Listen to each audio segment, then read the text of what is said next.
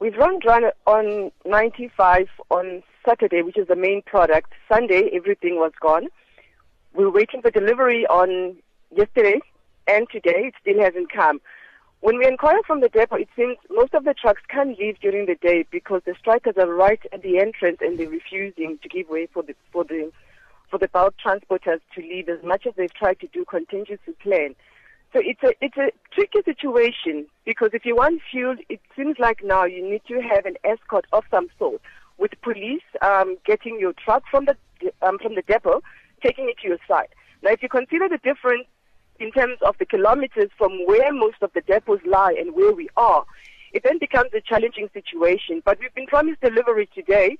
Hopefully we'll get it, but then if it does come today, it's also another situation where you're getting it at a high price to sell it tomorrow at about 99 cents lower to the motorist, which means then you're going to have to pay the price to service today.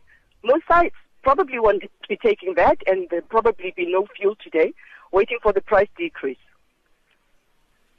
So what's your take on that? Would you also rather wait until tomorrow? Because that has been one of the theories that people have advanced, that because of the huge price drop, the owners perhaps are not too keen on placing orders at this stage. Look, at this stage, it has been dry since Saturday, Sunday, Monday, Tuesday.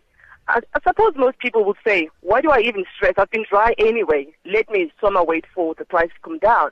We phoned the depot yesterday begging for a delivery. We're hoping to get a delivery today. For us, it's not even about the price decrease. It's about servicing our customers as we usually do, because we've never, ever run dry.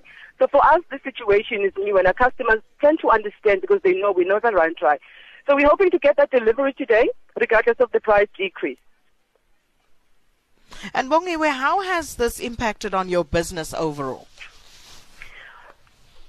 Overall, you've got staff that's standing there because you can't tell them to go home. You don't know when you're going to get the petrol. You're paying for them to be sitting there. So it is going to affect you in terms of the salaries. And at the same time, you get customers that go. There are a few sites around the Vaal that are starting to get the fuel. So you're worried because of the huge competition we have, because we've got a lot of service stations within a 4-kilometer radius. I think there are about 7 of them.